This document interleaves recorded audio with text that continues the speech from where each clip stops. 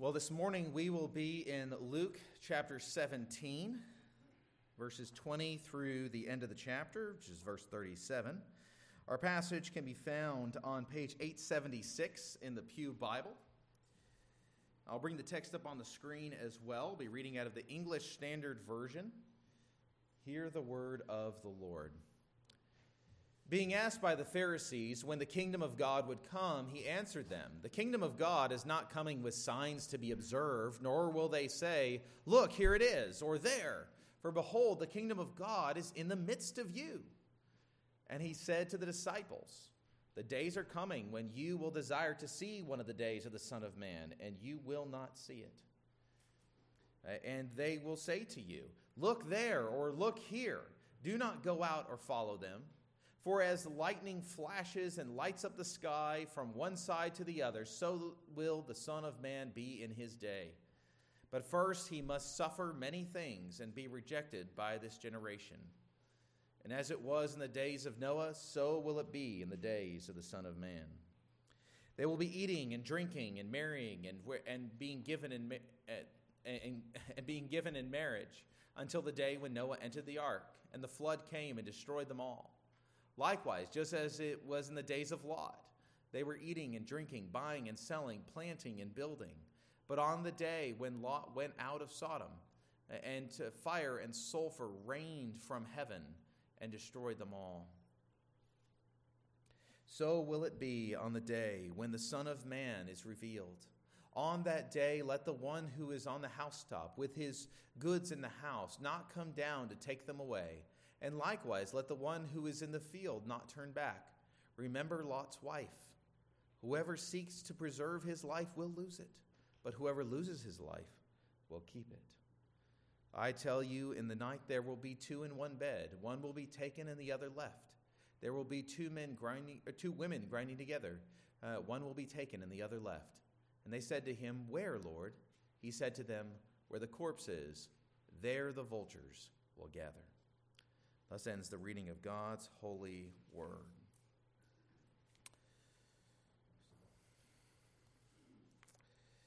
So we all know what that text means, right? So many sermons on the vultures scattered in the corpse is boring at this point. So the book of Revelation ends with a wonderful summary of Christian longing. Revelation 22, verse 20 says, "He," being Jesus who testifies to these things says, "Surely I am coming soon." And then the writer of the book says, "Amen. Come, Lord Jesus." It is good for Christians to long for the return of Jesus. And because when Jesus comes, all the goodness of God, all the promises of the covenant will be made full. There will be no need for hope or faith, because all will become sight. But when will Christ come? And we have to be careful here to not let our desire for the Lord's return lead us into error. There have been no shortage over the years for people who would claim to have already beheld the return of the Lord. Joseph Smith, who founded the Mormon Church, or the Church of the Latter-day Saints, made such a claim. So did Charles Taze Russell, who founded the Jehovah's Witnesses. He said that Jesus came back spiritually. You just didn't see it, but he knew. And if you follow him, he'll tell you how it works.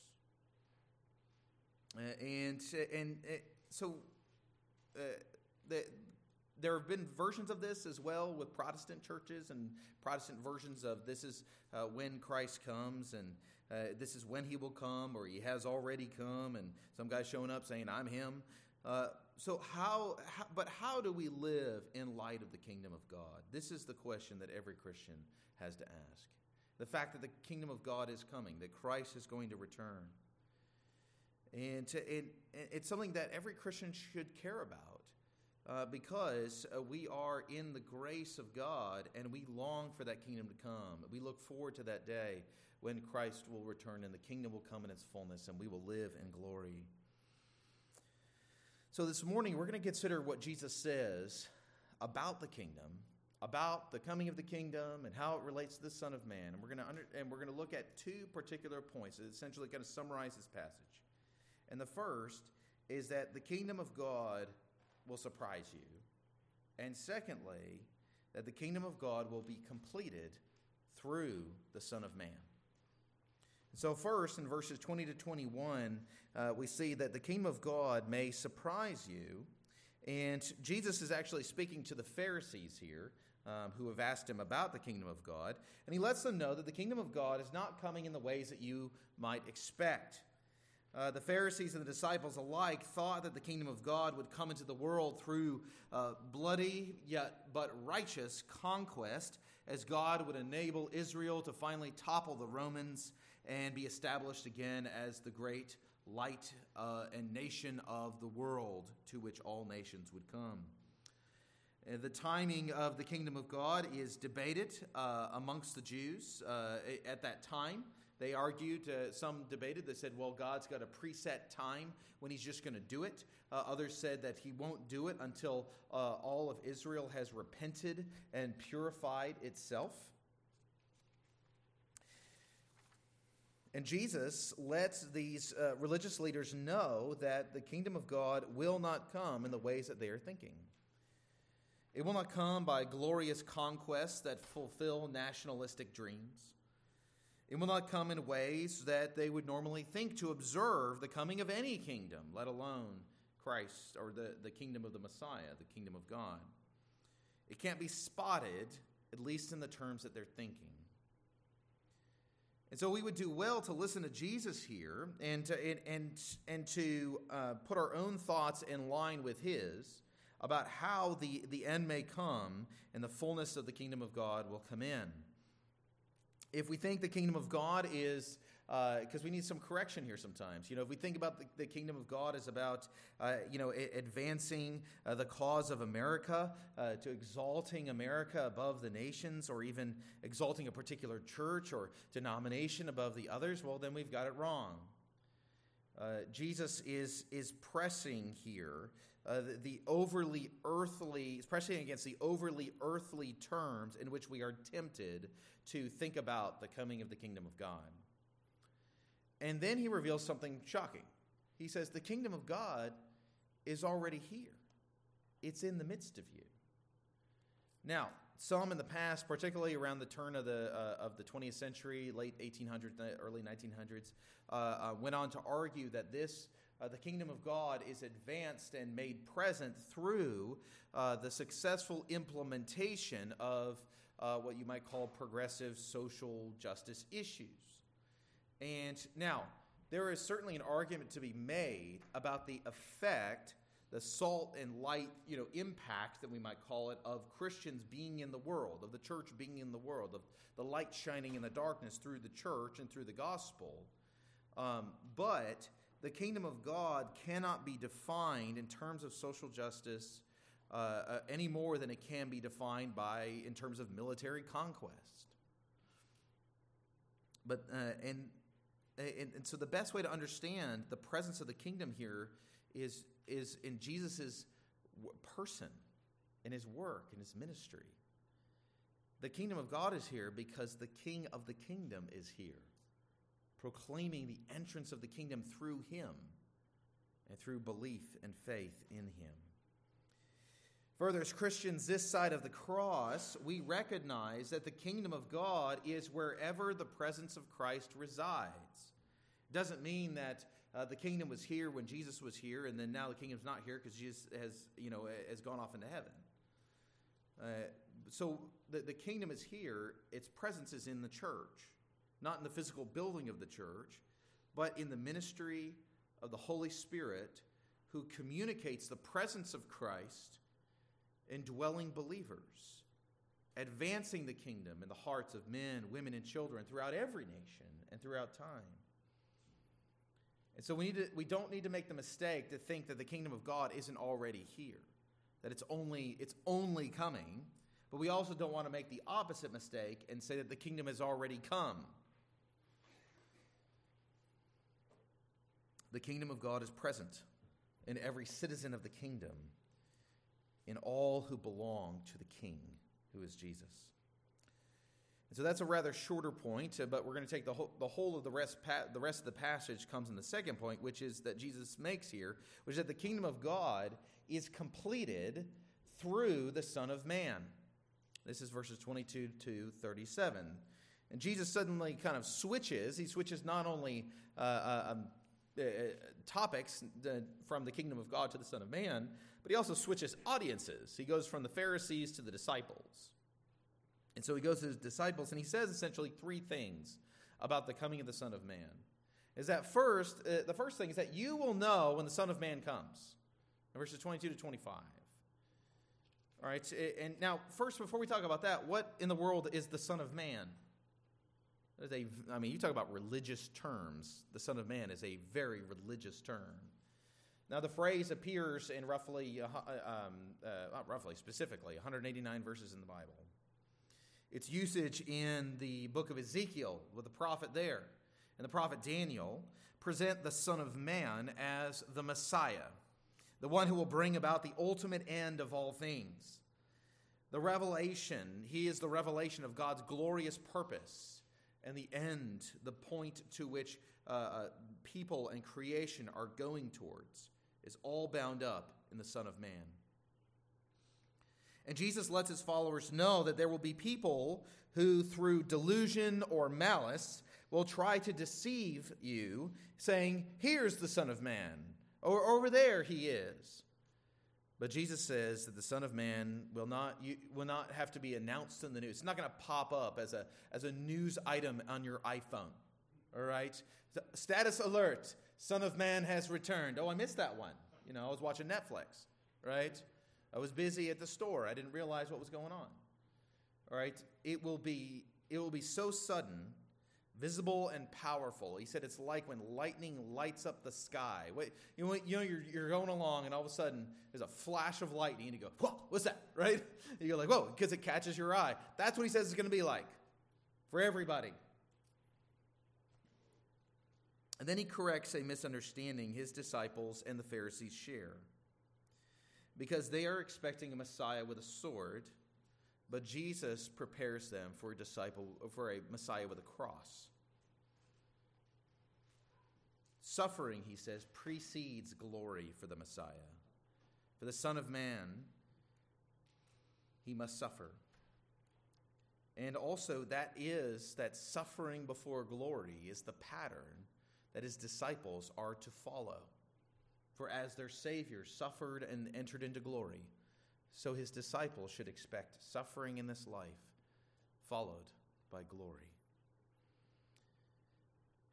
And that's maybe discouraging on one aspect, because we don't always want to embrace or welcome suffering. It's not something we enjoy bringing into our lives. But it is an encouragement, especially when we are in suffering, when we have been going through suffering, to realize that the suffering is the pathway to glory. So secondly, he says, first that, you'll know when the Son of Man comes. But secondly, he says, many will be surprised by the Son of Man, even apart from the suddenness of the lightning-like explosion of his entrance. Even though you're not going to have a hard time figuring out that the Son of Man has arrived, Jesus says many, many people will still be surprised by the fact that the Son of Man has come at all. Because when the Son of Man comes, he will bring with him the judgment of God. And Jesus gives two examples here. He talks about the people in the days of Noah and the people in the days of the cities of Sodom and Gomorrah when they fell. Jesus doesn't explicitly reference their wickedness, but that was well-worn material for the audience. Remember, he's talking to Jews here, and they know their Old Testament. They know their Bibles. And they definitely know the stories of Noah, and they know the story of Sodom and Gomorrah. And so all you have to do is say those names, and they know, okay, wicked people who got judged by God. You don't have to say it. They know what it is. But he highlights not their sinfulness, but rather how preoccupied they were with everyday life, with food, with marriage, with economic engagement, when the judgment fell. One day, in the middle of their busy lives, judgment fell upon them and destroyed them all. Jesus' point here is that many in the world will be caught unawares by the return of the Son of Man, either because they are oblivious to the coming judgment or because they believe it will never happen. And that is certainly true of the world today. There won't be a bunch of signs and visible moments that tell us the judgment is here. Jesus will simply return, and the judgment will fall. Now, this can be difficult for Christians to figure out, because how do you live in light of that? Clearly, we are not to live as if Christ is coming back literally tomorrow, like as if we know that, because why would you go to work? Why would you invest anything for your retirement? Why would you plan anything for tomorrow if you know, if you're like, oh, no, it's happening tomorrow, right? You know, they'll say like, live like today is the last day of your life. You're like, you can't live like that, right? You will be broke and homeless, right? You can't live like that. So so we have to figure out how to live with the reality that Christ could return at any moment, while still planning to live as if he won't, and just trusting that he will in his own time. And so it requires us to not get caught up in the worldly desires of the world and get our eyes so caught down here that we never look up and remember that there is heaven and that Christ is returning. And so this may require us to repent of worldliness, to repent of misplaced priorities. It may require recovery of holiness, and of the holiness specifically of God, a recovery of the sinfulness of sin as we renew our own repentance and walk in faith in the Christian journey. Third, he says that the Son of Man will bring judgment and division. Now, we've talked about judgment momentarily, but in verses 31 to 37, arguably perhaps the most confusing aspect of this section, Jesus highlights that people will be in a variety of places when the Son of Man comes. And so we ought to be ready, as we just talked about, to be with the Lord when he comes. And he reminds us that at that moment to remember Lot's wife. Now, Lot and his family were fleeing the destruction of Sodom and Gomorrah, and they were instructed explicitly by God's angels not to look back. Lot's wife did, and as she did, she was taken by the fire and sulfur that rained down from the sky. But it wasn't simply just a mere glance back. The understanding is that Lot's wife, she couldn't let go of the pleasures of worldliness and the comforts that she derived from them. Her heart was gripped by worldliness, not godliness. And that's not a female problem. That is an example that Jesus gives, because worldliness can grip the hearts of men and women alike.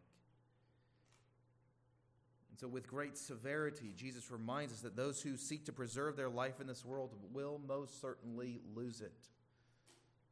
No matter what we do, no matter what we save, no matter how much we invest, no matter how much we prepare, we will certainly lose everything if our hope is only in the life we have here.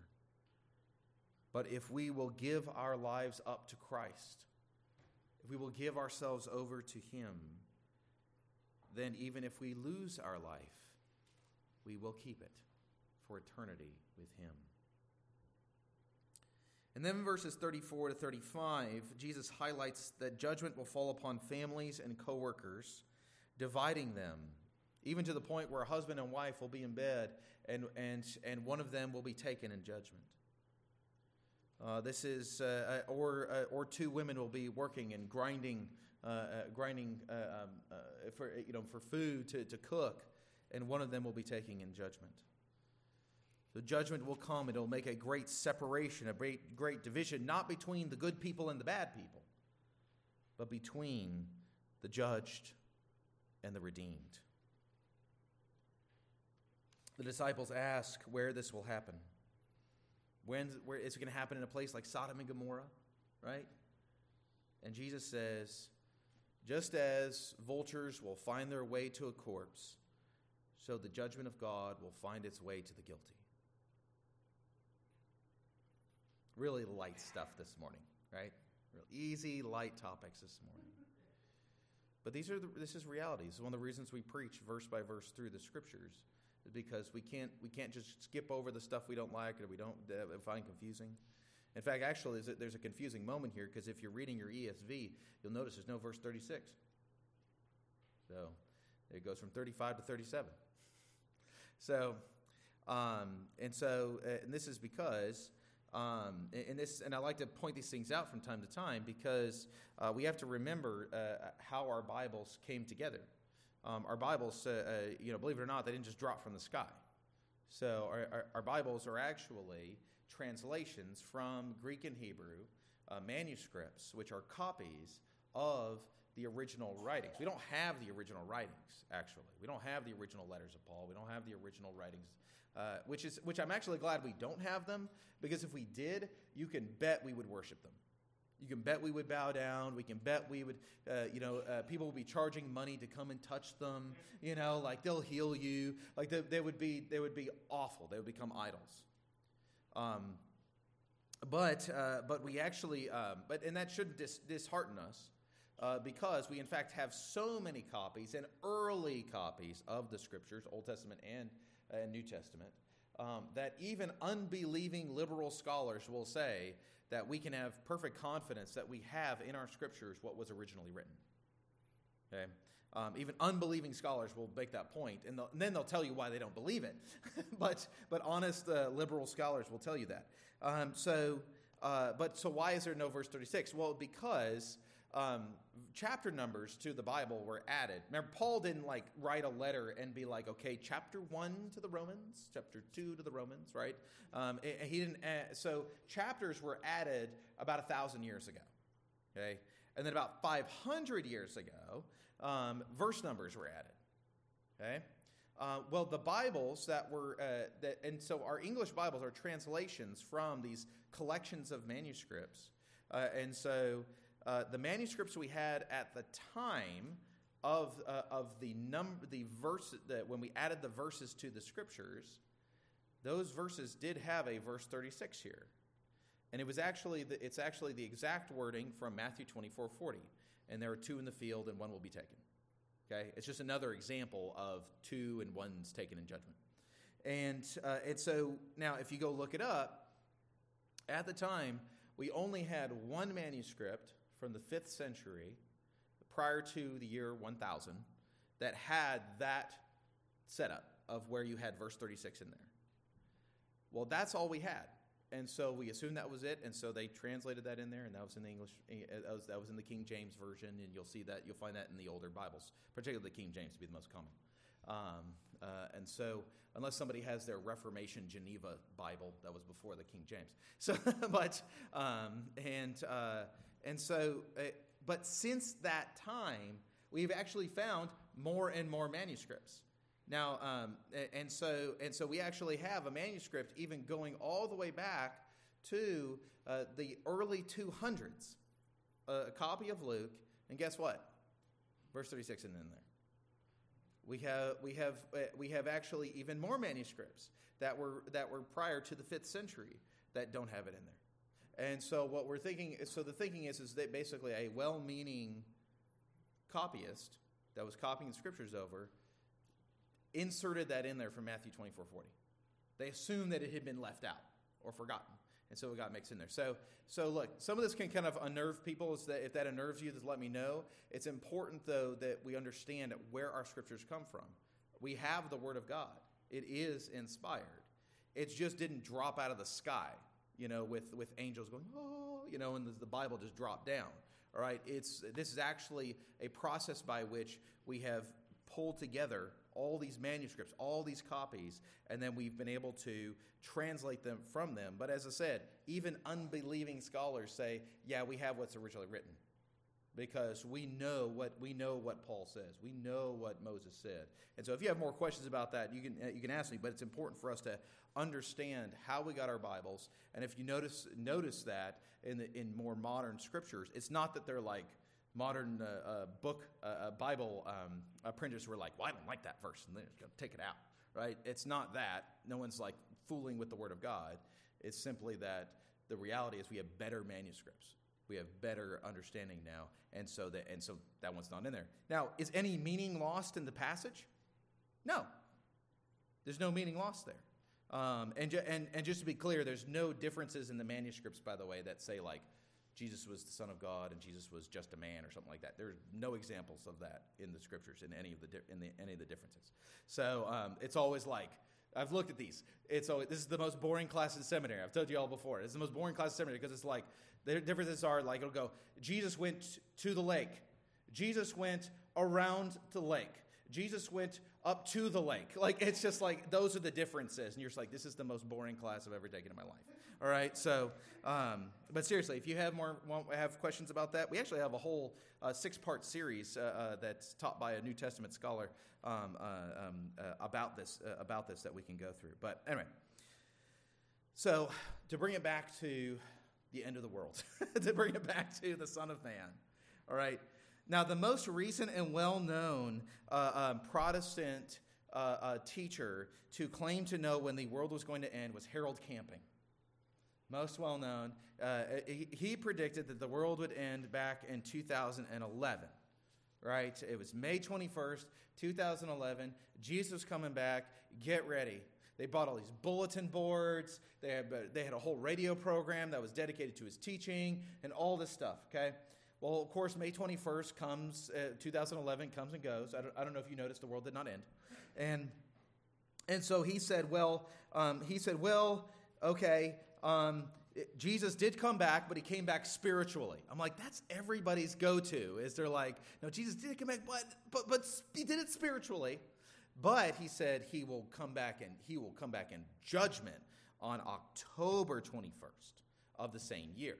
Well, then October 21st came and went, and to his credit, he recanted. All right, he recanted. Harold Camping, he passed away in 2013, but he said that he concluded that his prediction was incorrect and sinful, and he went on to say, quote, "We have learned the very painful lesson that all of creation is in God's hand, and he will end it in his time, not ours. We humbly recognize that God may not tell his people the date when Christ will return any more than he tells anyone else the date when they will die physically." And they actually, the radio program that was running all this stuff, they actually switched over to doing faithful biblical teaching, like teaching of R.C. Sproul and solid teachers. And I'm grateful that Harold Camping did recant. I'm grateful for that. But even after he did, people were still asking him for a prediction. People were still coming and going, okay, but really when? When's it coming? Right? Because people want to know. But Jesus says we can't know. But here's what we do know.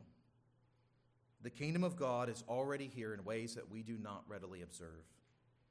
It's here in the everyday life, in the life of believers. But one day, Christ will return, and he will bring about the fullness of the kingdom. And when he comes, it will be sudden, it will be visible, and it will be a great and terrible day of judgment upon the earth. Judgment of God is nothing to get giddy about or to go, that kind of thing. So the question is, how do we prepare? Well, we repent of sin. We believe the gospel. We follow the Lord in holiness, resting upon his mercy and his Spirit, as we say together, even daily, "Come, Lord Jesus, come soon." Let's pray. Heavenly Father, we thank you that in Christ we have a certain hope. And we know that the kingdom of God will come. We know that it will come in your timing. And Lord, we pray, Father, that we would take your judgment that is coming seriously. Not that we would cower in fear in the corner as if you're going to throw lightning bolts at us at any moment. but that it would move us to take our own sin seriously, that we may not be hypocrites, that we may be found faithful when Christ returns, or when our life ends and we stand before you.